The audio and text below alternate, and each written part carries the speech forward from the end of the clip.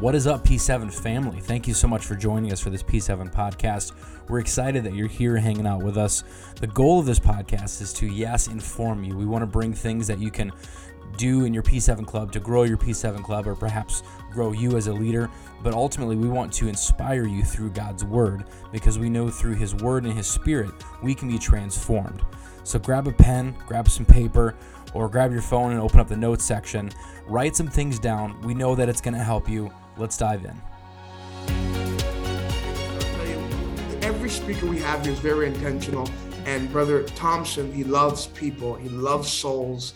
And it's an honor that you take some time out of his busy schedule to bring forth the word of the Lord for us tonight. He pastors in Mississauga, Ontario. Brother Akil, my friend, the floor is yours. Out of the land of milk and honey. Praise God. Out of the land of milk and honey, sir. Yo, let me say how much I appreciate you, my friend. I'm thankful for your leadership here in the Ontario district. Brother Boyd, I greet you. And just all of my P7 fam, I appreciate you all, respect you, and love to hear these wonderful reports. And I'm just going to jump right in. My man Imani gave me a topic that he recommended, and I'm going to hop in that vein and hope that it blesses you. Just about being who God uniquely called you to be. And oftentimes, if we're not careful, if we don't operate in that, let me just I'm already starting to flow because this is like one of my passionate topics. Help me, Jesus. You will never operate outside of your perceived identity. I need you to understand that. It's so important. And how you see yourself is critical. And you need to understand that we don't need another Imani, we don't need a Seth. We don't need a Joshua. We don't need a Miles. We don't need another Akil. We need you to be who God has uniquely created you to be. And when you understand that and begin to operate out of that in a Godfidence, not a confidence, not self-esteem, but in a Godfidence, it's going to make an eternal difference and you're going to have a massive kingdom impact. So I want to direct you to some scripture really quickly. Let's go to 1 Corinthians chapter 1, verse 26. And as you open up your Bible app or your Bible, let's check this out. And I want to shout out my family. Love my wife and kids. My wife and I just celebrated 22 years of marriage. And I've got two amazing kids. And we're thankful. Hey, you know what's really cool? So we're a young church plant. We've been here 4 years and 2 months. And something happened yesterday for the first time. By the grace of God, we've been here 4 years and we've seen 52 people receive the baptism of the Holy Ghost. I give God praise for that. God is doing it. But here's what's cool. If you've ever been a part of a young church plant or church plant, you're trying to create a culture. And so everybody is literally first generation. I'm first generation, but our kids, trying to get our kids to respond and engage. And so yesterday we had one of our children, not my own, but one of our own, we call them E-kids, receive the baptism of the Holy Ghost. And we celebrate what God is doing. Many of them are responding at the altar, man, crying out. So it's super cool. So we're riding like really high about what God is doing there. So, and a shout out to my pastor, Doug White. I know many of you all, if you love your pastor and you appreciate your pastor, just give your pastor a shout out in the comments. Let him know you appreciate him. 1 Corinthians chapter 1, verse 26. For you see your calling. I could stop right there. The calling is yours. You need to own this, okay? It's yours. For you see your calling, brethren, that not many wise according to the flesh, not many mighty, not many noble are called. But God has chosen the foolish things of the world to put to shame the wise. And God has chosen the weak things of the world to put to shame the things which are mighty. And the base things of the world and the things which are despised, God has chosen. Praise God. And the things which are not, to bring to nothing the things that are, that no flesh should glory in his presence. Wow. But of him you are in Christ Jesus, who became for us wisdom from God, and righteousness and sanctification and redemption, that as it is written, he who glories, let him glory in the Lord. And I don't necessarily have a title. I just was kind of perusing my thoughts, and I just want to talk to you about just being uniquely you. You know, in recent years, many of you know that scientific research has taken what some would call a quantum leap, because they have discovered how to clone sheep and mice and a whole bunch of other human organs. It's really wild. And if you don't know, cloning is basically the process by which genetic material from one animal is transplanted into another animal's eggs after the natural DNA has been removed. So this egg is then implanted in the womb of a surrogate mother, where it grows and develops normally. The result is a cloned animal whose DNA is identical to that of the donor. Now, I don't even want to take time to unpack the moral, ramifications of this, and we're not going to go there tonight. But if cloning is such a good idea, why didn't God already do it with us? Now, clearly, I know he makes identical twins. I get that. But, he could have easily cloned us. But instead, he chose in his sovereignty and in his wisdom to make us unique, one-of-a-kind beings with our own special features and identity. This is a great gift indeed. You need to know that God did not make a mistake. You, the way you are uniquely wired, is a gift. And that in and of itself is a gift to culture, to society, to your academic world, to the body of Christ. And if you could just get your understanding in scriptural alignment, have that kind of paradigm shift, something will be activated in you and there'll be a freedom. I'm going to talk about that in a moment. If we were all the same, we'd have similar viewpoints. We'd have similar likes and dislikes. Everybody would think that Michael Jordan is the GOAT if they thought like me. And then they would think LeBron is a clear second. If they just had any good sense, they would know this. I don't know why my man is. See, you can tell Brother Boyd is anointed. I knew I felt the flow. Praise God. And go ahead and shout, sir. Go ahead and shout.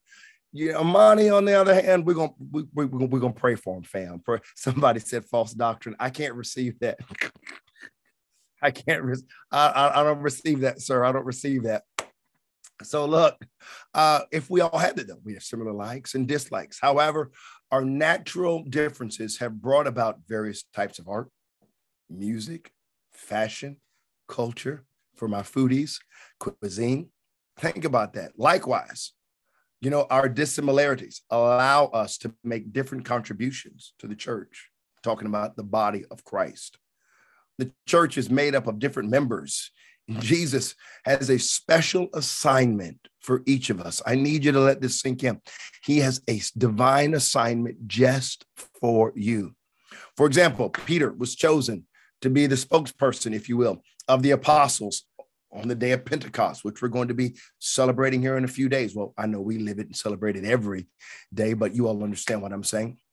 He was a natural leader, okay? While Paul was good at starting churches and analyzing and correcting problems in local assemblies and having very difficult conversations. Can you imagine Peter trying to have a very difficult conversation delicately? His emotional intelligence was vastly different than that of Paul's.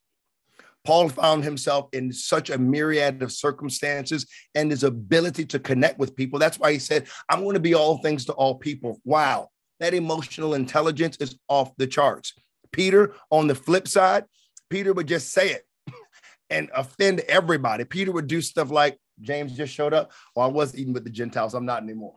It's like, what, bro? What are we doing? The emotional and sensibilities were very different. They were uniquely gifted differently. And the church embraced that. That's what I love about the early church. We got to get back to that. And Bible, it's okay to be who God created you to be. And we have a responsibility to not only embrace that, let me help out my leaders, but to embrace the results that come along with that.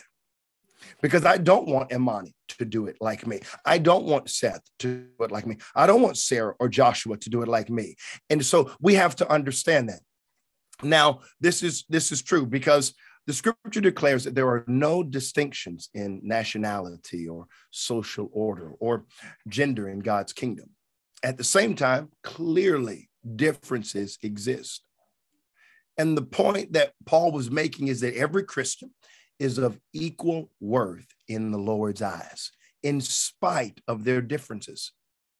And if we're not careful, our differences often can become a source of division. And Paul realized that God wants to keep unity. Keep in mind, though, unity is not uniformity or sameness. Identical twins may look alike, yes, but they can have a very different opinion and have very different characteristics.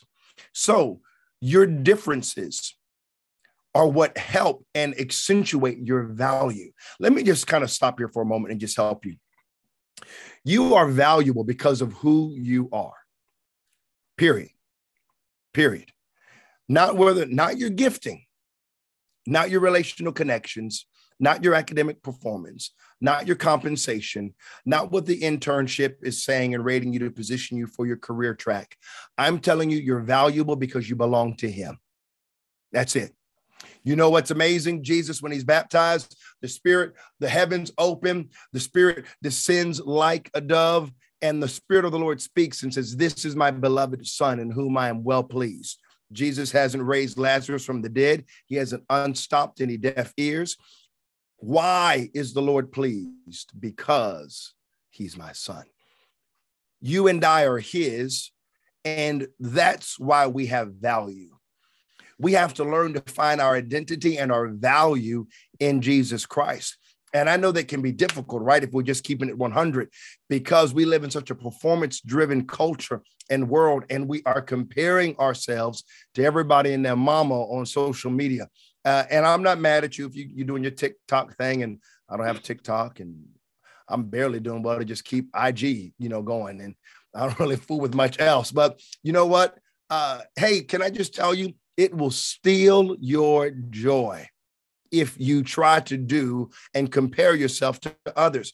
As a matter of fact, not only will it steal your joy, it will paralyze you or immobilize you from stepping forward in faith to see what God wants to do in your life. He is the author and the finisher of your faith. Let him who began a good work, let him be faithful to complete it. And if God has called you to do whatever God has called you to do that in the unique way he's called you to do it, and watch him get the glory and function like that. We got to learn to just celebrate with one another and celebrate what God is doing in our lives, as opposed to, oh, wow, that church, let me just give you a little secret. I have no clue what any other church is doing. For all my leaders, P7 fam out there, let me just help you. You're so entrepreneurial and you're responding to the call. I don't know what any other churches do. I'm not here to compete with other churches. I tell my extraordinary church fam, you know what we're here to do? We're here to complete one another. We're not here to compete. Church across town, I don't know what they're doing. Praise God. I hope they're having revival. Praise the Lord. I'm praying for them. I'm believing and declaring it in the name of Jesus. But all I can do is be responsible for what God has called me to do. The people that he has put under my care, that's what I'm responsible for. That's it. Can I just tell you, don't worry about, celebrate when you hear the wonderful reports. Celebrate like when my girl Kylie, or celebrate with Sarah. But you know what? Don't let that be the standard. The standard, I'm going to set somebody free right now if you'll receive this. So you ready? Somebody can get up and shout. The standard is not what everybody else is doing. The standard is obedience. I'm going to shout on that one. Praise God. And you know what? I'm going to shout in my fake Crocs. You don't even see them. I ain't even got on real Crocs. I don't even care. That's what I'm talking about. I'm in my frocks. I don't know what they call them. They don't even got brand on it. But you know what? I'm not worried about that. You got to shout. You got to praise. You have to just be obedient. Obedient. That is the key. That's it. That's it. The results are up to God. If we do anything else, we all of a sudden are saying, you know what? God, I'm pretty good at this thing. I think I've got it. No. Let him do it. Let him do it. It's his.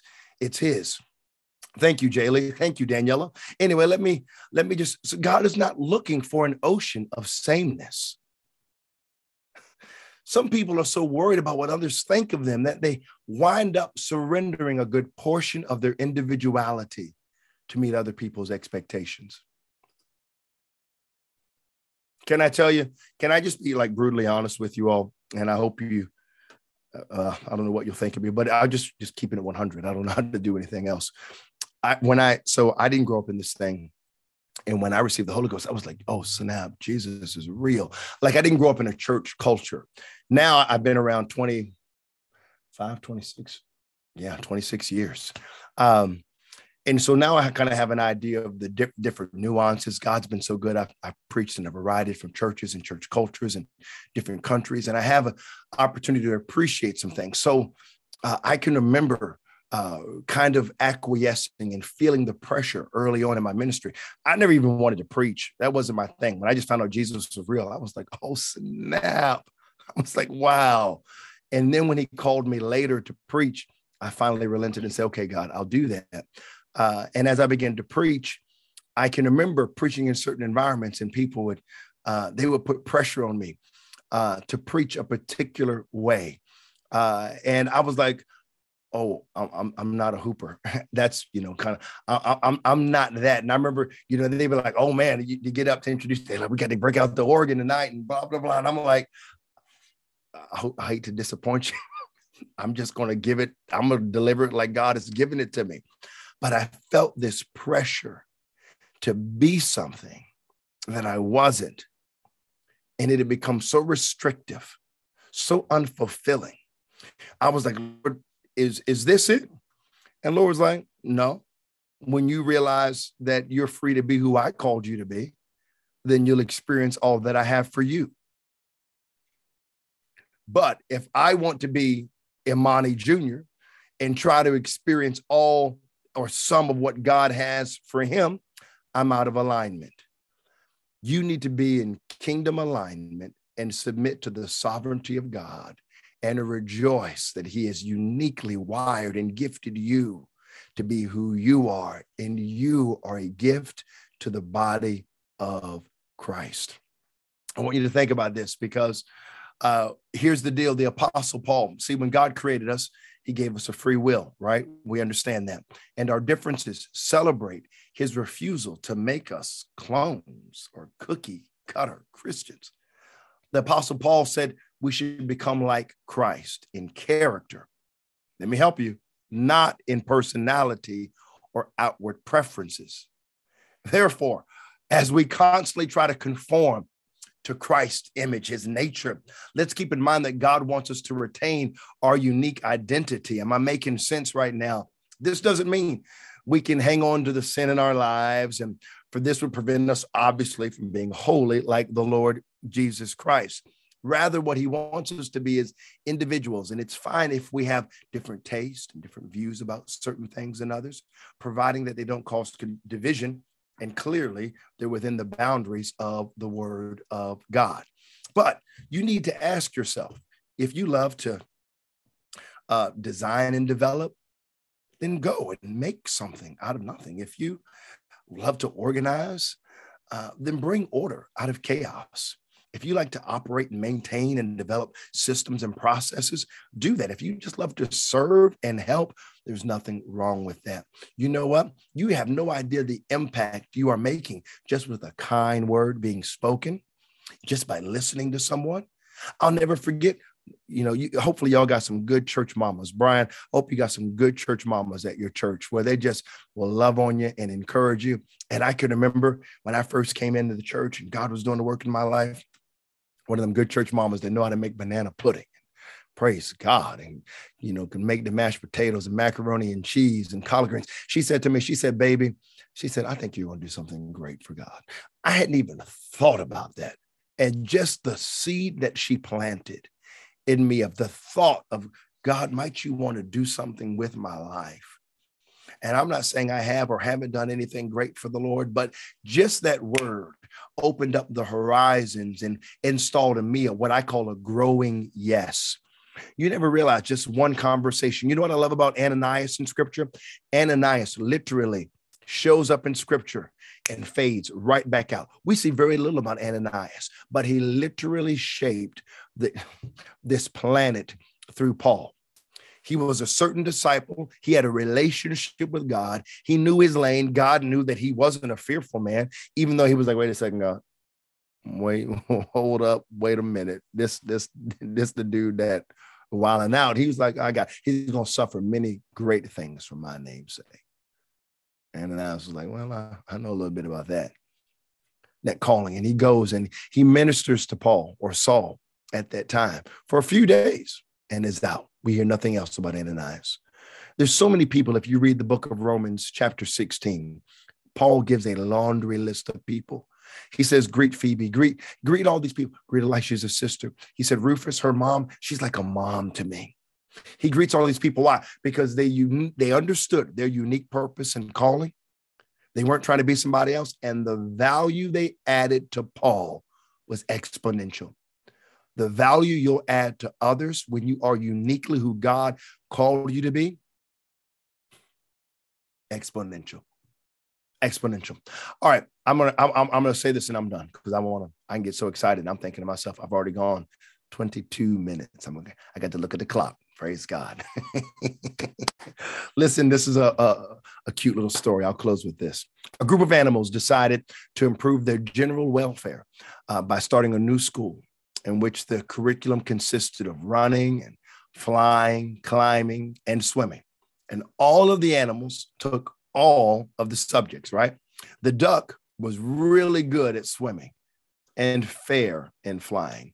He was terrible in running. So he was made to drop the swimming class and stay after school to practice running. He kept this up until he was only average at swimming, but average was acceptable. The others, including the teacher, were no longer threatened by the duck's swimming abilities, so everyone felt more comfortable, except the duck. The eagle was considered to be a problem student. For instance, in climbing class, he could beat all of the others to the top of the tree, but he insisted on using his own method of getting there. He had to be severely disciplined. And finally, because of his non-cooperation in swimming, he was expelled for insubordination. The rabbit started at the top of the class in running, but was woefully inadequate in other areas. Because of such makeup work and swimming, he had a nervous breakdown and dropped out of school. And the turtle was a failure in almost every single class. Y'all hear me, fam? His shell was considered to be the leading cause of his failure, so it was removed. This did help running a little bit. He became the first casualty of the new curriculum when he was stepped on by the horse. I think y'all get the point. Everybody does not fit the same mold, okay? We want you to zero in on you being uniquely who God called you to be and be a 10 in that for the glory of God, okay? Think about that. Run in that. I'm for you. I believe in you. And I believe the best is yet to come in your lives. Thank you so much for allowing me to share my heart. Appreciate you all. Brother Monty, the floor is yours. Yes, sir. Thank you so much. We're going to do some Q&A here. But that line that was said, that the standard is not what everybody else is. Listen, I've heard that said many times. I've said it myself. But I love the way you put it in that sentence. The standard, if you could grasp one thing from this, I hope someone grasped what was said. The standard of success is not what everybody else is doing. The standard of success is obedience. If we really can grasp that, I believe it will liberate some of us from the pressures and from this thinking that, one of the things I've tried to tear down in the young people I work with in my local church, or just in general, mindset is that with God, there's a big obedience and there's a little obedience. And I've said this before sometimes, and I get what people say when they mean by this. So I'm not criticizing this, but I think sometimes, we look at David's life and we say, well, David was a shepherd boy. And that was the small point of his life. And that small private moment was preparing him for the big stage when he would slay Goliath. And if you stay faithful to God in private, then he's going to give you this big moment in public and you'll get your moment. And while I hear what we're saying, and I've said that myself before, to God, the moments when he was by himself obeying, worshiping, was just as special as when he obeyed God when he killed Goliath. It was just as special to God. It was just as so you might think you're in your P7 meetings and you said, all I'm doing, I'm talking to one person, or I've been having meeting after meeting, and I'm seeing the P7 Club IG, and people are blowing it up, and their souls being saved, and I haven't seen nothing. The standard of success, my goodness. Oh, I feel the Holy Ghost. That just got me excited. The standard of success is obedience. We just got to obey God. We just got to obey him. Thank you so much, Brother Thompson, for ministering so powerfully. We're going to do some Q&A here. Let's do some questions. We got a great time here for some good Q&A, about 20, 25 minutes. Just jump into some questions here. We got some unanswered questions from from our last session. We had a lot last month. But as well, if you have any question you'd like to ask, type it in the chat, either publicly. Someone already sent me a message privately in the chat here, so I'll ask that question later on tonight. But if you've got any question relating to P7 or anything that was said tonight, or for Brother Akil, let's do this. Let's have a good time. Or as well, we have our director as well, Brother Boyd. If you got any questions for P7 nationally, type it in the chat and he can answer those as well. I'll start off with this. You're talking about comparison and remaining in that vein. Also, I got to just correct something that was said tonight. I'm sorry, I can't help myself. Lord help me. But that LeBron James being the second greatest. Anyways, sorry. I just had to make sure that false doctrine was just replaced. Sorry, I couldn't help myself. But talking about comparing one to another, how do we deal, Brother Thompson, with low self-esteem, low self-worth? There are people on here tonight, maybe they're involved in P7, maybe they're not, but they're a young person and they're struggling with low self-worth, maybe because of somebody else they're comparing themselves to, or maybe what's going on in ministry. And, how do we, I think sometimes we don't talk about this, on how do we really deal with low self-esteem? Yeah. If we're not careful, I think it goes back to what we value. And what we have to do is have an honest conversation with ourselves and say, hey, you know what do I value? And do I value the affirmation of others? And I'm not minimizing the affirmation of others and the support of others and the likes that we get. But if we rely or we prioritize those things over what God says and how he feels about us, that's when we can get into trouble. And I think there are a lot of things, if we're being honest, like brutally honest, there could be a lot of things that could contribute to what we call low self-esteem. There could be, I'm not suggesting this is the case, but if there is unrepentant sin or just something you're struggling with, and it's like, man, God, I don't know why this is such a battle in my life. And what happens is there's a shame associated with that. But the Lord has the ability to roll back the shame. If you remember in Joshua, there was a generation of people that did not grow up. Listen, they did not grow up in Egypt. They were born in the wilderness, did not live. We're not born in Egypt. But the Bible tells us that the Lord had to roll off the shame, off of the shame of Egypt, off of that generation. Why? Because the previous generation put something onto them. That's why people can speak things over our lives and it affect us and it grab us, or circumstances can do the same. And what we have to do is stop taking an L, stop taking failure as an L and take it as a lesson and learn how to fail forward and to grow and realize that's not final. You know what? Neither, and really the root of it is this, if I could just keep it 100, the root of it is pride. The root of it is pride for all of us. I know that might sound really harsh because you're like, wait a second, I'm being self-deprecating. I'm saying I struggle with self-esteem. I'll never forget Jack Cunningham told me a story one time. We were together. This is when I think I might've been a youth secretary in Virginia. And and Chad Douglas was the youth president. We're hanging out and he was telling us this story. He said, I was traveling with my uncle, Billy Cole, right? Just a hero of the faith. And you hear so many wonderful things about Billy Cole. And he said, we were going to preach this conference. Brother Cole was. Brother Cole looked back at his nephew and said, hey, Jack, son, whatever he called him. He said, you're preaching tonight. I'm not preaching. I'm going to tell the host I'm not preaching. my man, Brother Cunningham, like had just like moments to prepare. And so he preaches and he gets to done and they're leaving in the car. And he looks at his uncle. He says, "Uncle, I'm so sorry." He said, I just did a horrible job tonight. Just didn't go like I wanted. And he said, "I just can't believe it. You gave me this opportunity. I just butchered it. I just butchered it."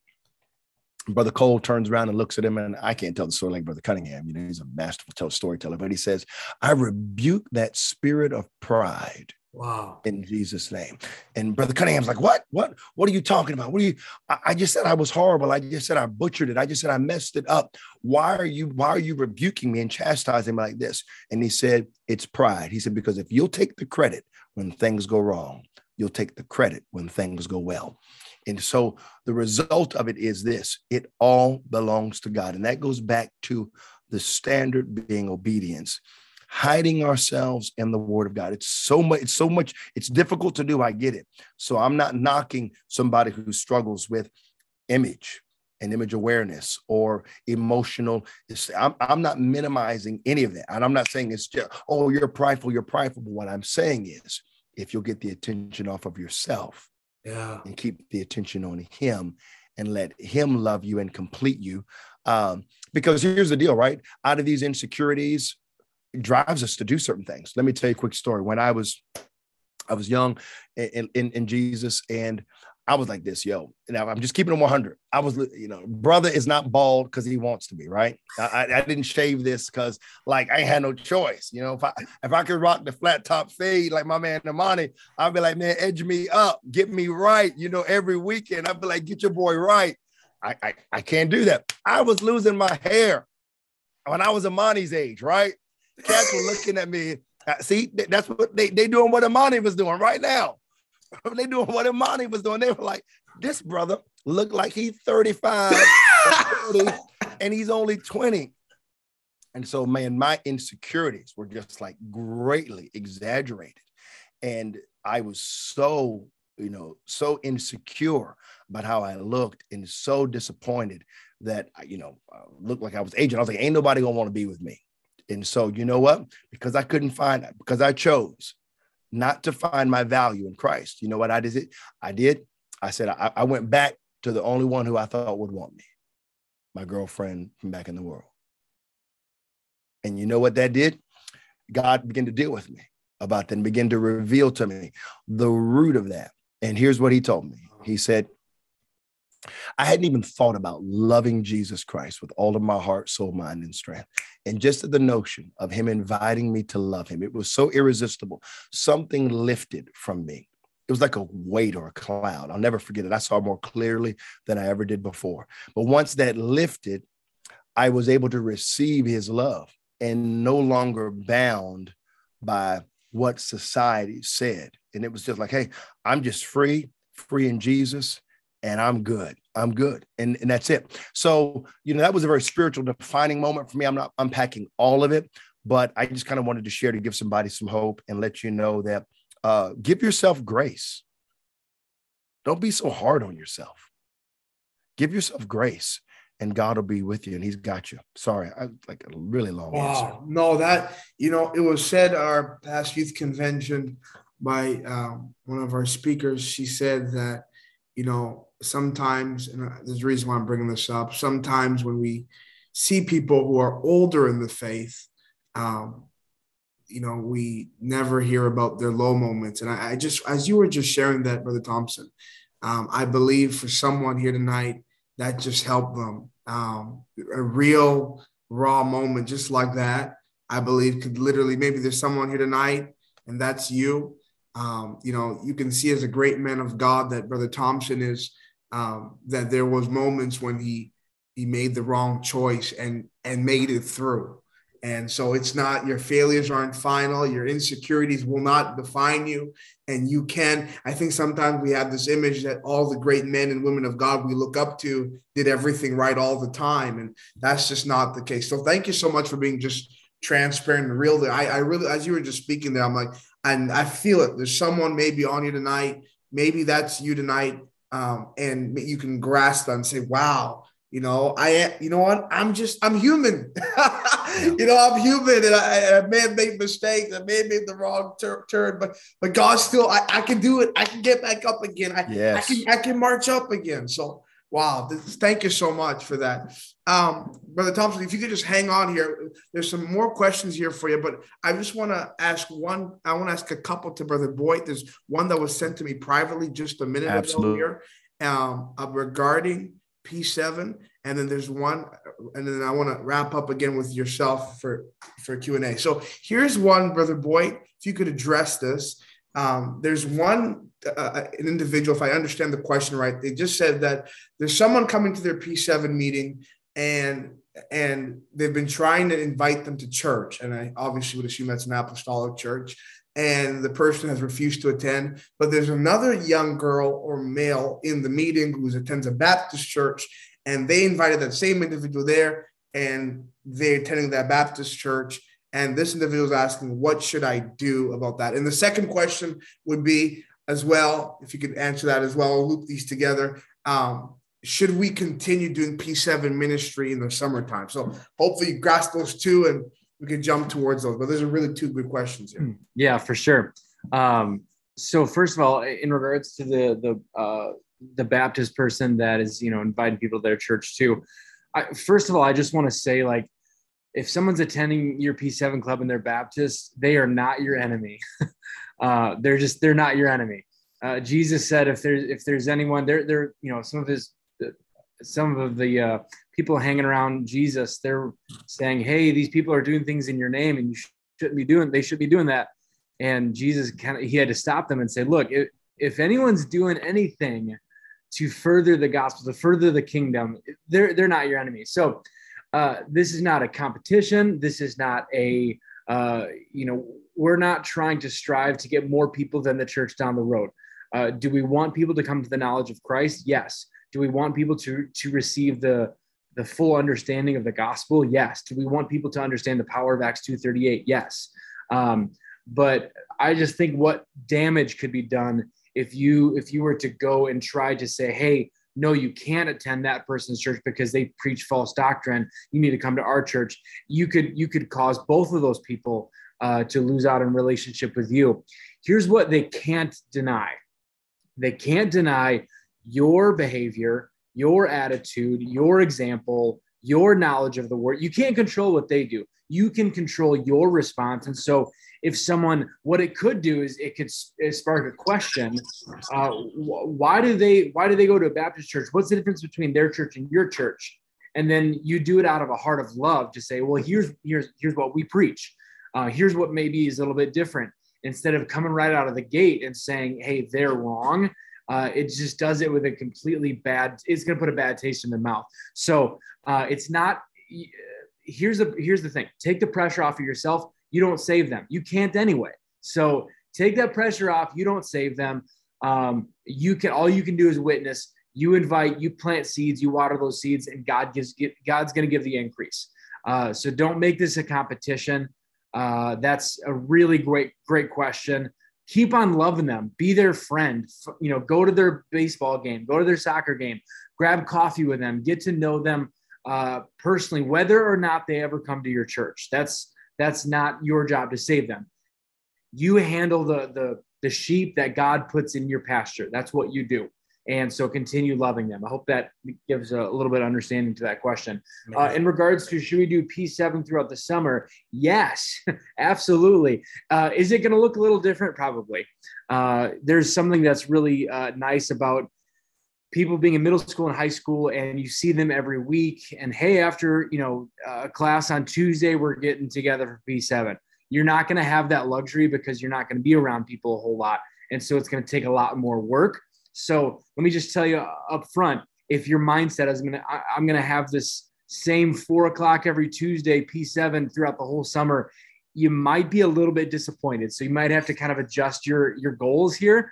But it might be really cool. We've seen a lot of clubs get together and do a P7 bonfire, or they do a once a month Bible study. It's also a really great time to invite people to church, to attend your church with you. Or your youth group with you, or your youth group is having a bowling night. come out with a whole P7 crew and do that. At minimum, here's what I tell throughout the summer. Here's what I tell kids: try to stay connected in some capacity. You don't want to just ghost all your P7 club for 3 months. And then as soon as, class starts up again in the fall, hey, let's go P7. They're like, wait a minute, where were you all summer? Just like stay connected with them throughout the summer, because these are people that God put in your life. At least like shoot them a text every week saying, how's your summer going? How's your week going? You don't want to just like ghost them because they can't attend your P7. It makes you seem like a disingenuous leader. And so stay loving on them throughout the whole summer. And if you can get together with a whole P7 squad, like make it happen. Let's go. So yeah, adjust the goals, but get together, even if it's not for Bible study, get together because you love them and you just want to hang out with them. That's a, crazy idea. So. My goodness. What two balanced and efficient responses. Thank you so much, Brother Boyd. I hope we grasp that. And I'm telling you, we're thankful to have him leading our P7 ministries here. I love the way you answered, especially both questions, but that first question, that they are not your enemy. That's some real good stuff. Thank you so much. And I hope we can grasp that and see that play unfold and watch what God does next. And one of the greatest things is, I know this is a cliche statement, so please don't kill me, but God's in control. And so if that person, they're on their journey to find him, they will receive the Holy Ghost. They will be baptized in his name. And in segueing as well in that question about relationships and connections with people, Brother Thompson, I want to pose this question to you, as you are one who is involved, as you mentioned, in a church with a lot of new people. Could you emphasize, and I think sometimes it's lost with some people who are maybe involved in P7 where and sometimes the focus can be just about that P7 meeting and that P7, everything's poured in that P7. But could you speak to how important relationships are outside of the meeting, or to your context, outside of that Sunday morning service, or your Sunday afternoon service? Could you speak towards that? How important is relationships and connecting with people and invest? Could you speak towards that and give us some examples towards that? Yeah, I'm just going to reiterate what Seth said, in that, hopefully your motivation is love, because you want to spend time with people. And if that's the motivation, to connect with them, everything else really will fall in place. I really do believe that. I believe people feel it before they know it.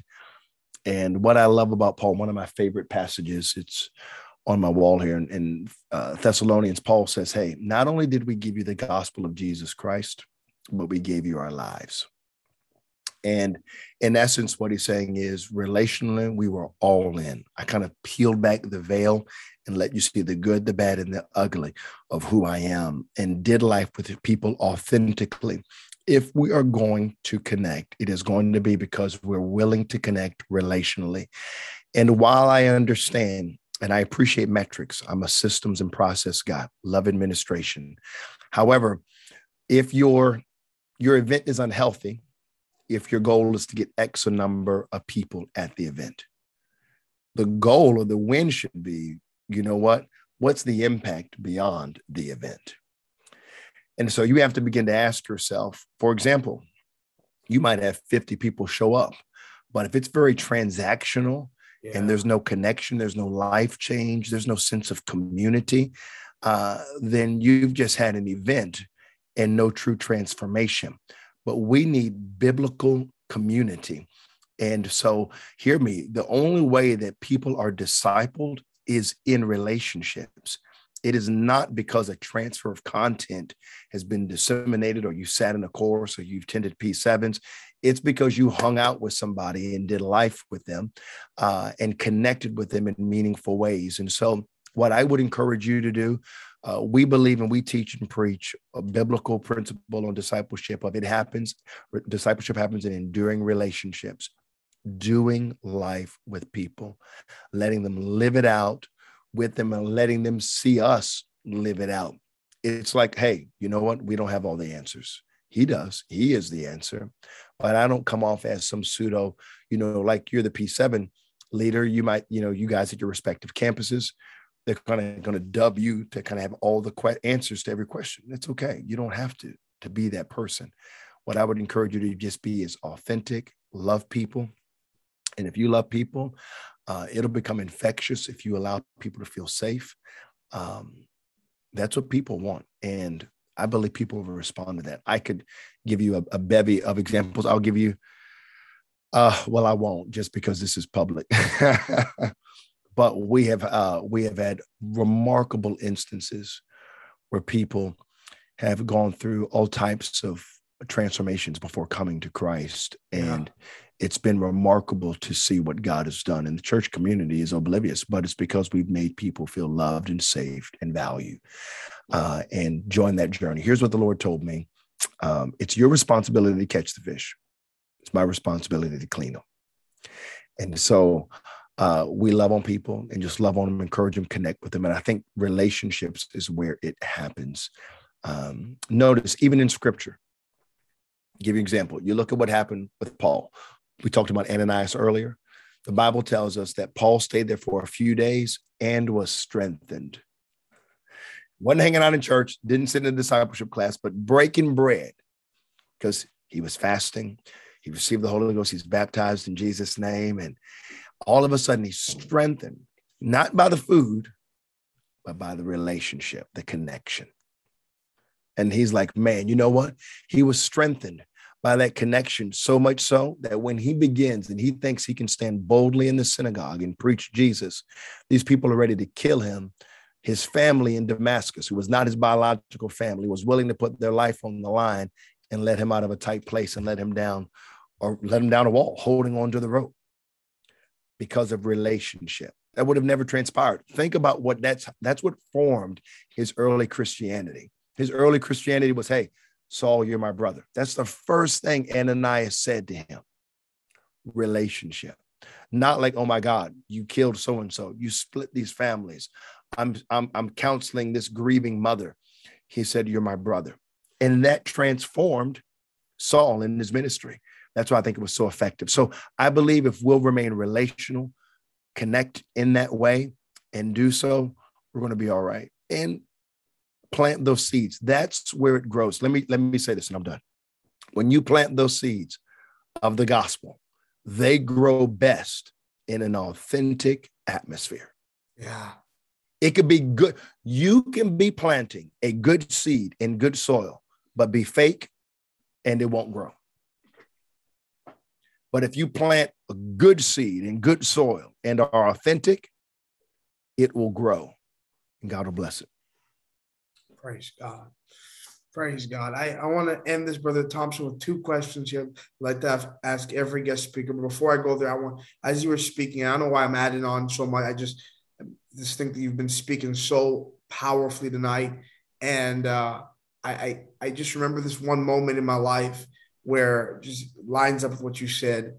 I was watching this sermon by Bishop T.F. Tenney titled Power Follows Passion. And he was talking about being in covenant with the land that God's placed you to be in. Again, relationships. And I honestly believe, I was in the moment and I saw a question here about someone asking, what do I do with my P7 club for my senior year? I was in that same predicament. I'd seen God do some amazing things, but I wasn't in covenant with I was just thinking of, man, I'm just going to I love people. I always loved souls, but I didn't understand really the power of connecting with people on a deeper level. And I decided to, after that sermon, I remember I was like, all right, God, I am going to stop thinking about just graduating and leaving this place. And it's time for me to get in and talk to the people that I wouldn't normally talk to and get in covenant with it. I'm talking about the nerds. I'm talking about the geeks. I'm talking about the yearbook committee. I'm talking about the jocks. That was usually my natural crew. I was usually around, the athletes, those people. I stepped out of my comfort zone and said, it's time to reach everybody. And when I did that, God really began to do amazing things. So being in covenant, relationships, connecting with people, so powerful. It's something I'm so passionate about. But Brother Thompson, to close us out tonight, I want to ask these two questions and maybe someone can grasp something from one of these things that you say. The first one is, and again, thank you for taking so much time out of your busy schedule to minister to the people here. And I know people are going to be blessed by this on the YouTube page. and as well on the National P7 podcast. We're going to listen later. But Brother Thompson, what would be your greatest regret in ministry that you have that you like maybe you would have, or maybe you don't have any, I don't know. But what would be your greatest regret? And the second question is, what would be your best advice for every young person that's on this call and will listen on later? Well, this season of life that I'm in, I'm 45, so this may not necessarily resonate, but I'm probably maybe at the halfway point, depending upon what the Lord does and how he tarries. So, perspective is an interesting thing. I have 2 teenagers. My son will be 16 soon. My daughter will be 18 in the latter part of this year. And I am a doer. I love to work. I do happen to work vocationally for the church. And I've probably done that now 14 years, 15 years. But even before then, I was just a workaholic. I would just grind. But here's what I would tell you all. Before you're doers, and there's nothing wrong with the doing, that's necessary. Make sure you take time to be in his presence, to be with him. Because let me tell you the calibration that had to take place. And Seth talked about how you need to recalibrate some things in your life, your expectations. But for me, I just recently had the Lord kind of reveal to me, if you just do and do ministry, you can be careful and do ministry and not have the kingdom. And so, see, Jesus, when he comes, he's preaching the kingdom. That's the only thing he preaches. So much so that they're like, well, when is it going to happen? When, after he resurrects himself with many infallible proofs and is with them for 40 days, they're still asking him about the kingdom. The last thing they ask him, are you going to do it now? And he's probably like, I'm out. Y'all driving me crazy. I'm going to ascend into heaven. And they just stand looking like, because they were so obsessed about the kingdom, and they thought it was going to be a natural one on the earth. But ministry can replace the kingdom. But see, ministry doesn't have righteousness, peace, and joy in the Holy Ghost. But the kingdom does. So I understand the concept of ministry and I understand the question, but what I would say is make sure that the kingdom is the focus, the kingdom of God. Have the kingdom of God in your ministry, because if you do, you'll be in right relationship. You'll have peace. You won't be stressed out. The will of God is not to burn you out. Okay? Every good idea is not a God idea. Wow. God is, you are no good, overproducing, tired. A tired body produces tired faith. And then joy. Ministry does not produce joy, but Holy Ghost does. And if you have those things, you'll have the kingdom, you'll be very fulfilled. And everybody that's around will want to be a part of that. But if it's your ministry, then it'll be predicated upon your personality. It'll be predicated upon their preferences and what they're for and what you're for, and aligning. That's not what you want. You want kingdom alignment. So you want the kingdom. And the other thing, so that's kind of a regret. And the other thing was, you're asking what was that, the last question? Best piece of advice you could give. Maybe that was it. I don't know. Maybe that was. Yeah. You know what? If I could just say this, just a recurring theme for me is just love people. Yeah. I know that it sounds corny and you talked about cliche, but just love God and love people, like genuinely, like cover people, restore people. The Bible says, you who are spiritual, restore one another in a spirit of meekness. Can we just stop playing games and just realize we're all struggling? Now, I don't mean like we're all licking our wounds and I mean we're not living for God. But what I'm talking about is we all have things that we're fighting and battling, and we have high highs and low lows sometimes, and sometimes we're thinking, what am I doing? How is this even real? What's happening here? If you would just understand that you can be authentic, and some people can't handle that authenticity, and that's not your problem, that's theirs. But you need to get connected to some people where you can authentically be who you are, so you can run this race with purpose and freedom and joy. And know the greatest thing I've ever done is had true accountability, where people in my life, my pastor and elder in my life and my wife, know the good, the bad, and the ugly about me. And it took me a long time to get to that place because I wanted to know if they would respect me after they knew. They knew the good. They might have known some clip notes on the bad, but they ain't know the ugly.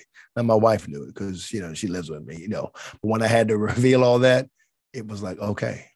And I got over that fear and realized they still loved me, cared for me, prayed for me, invested in me.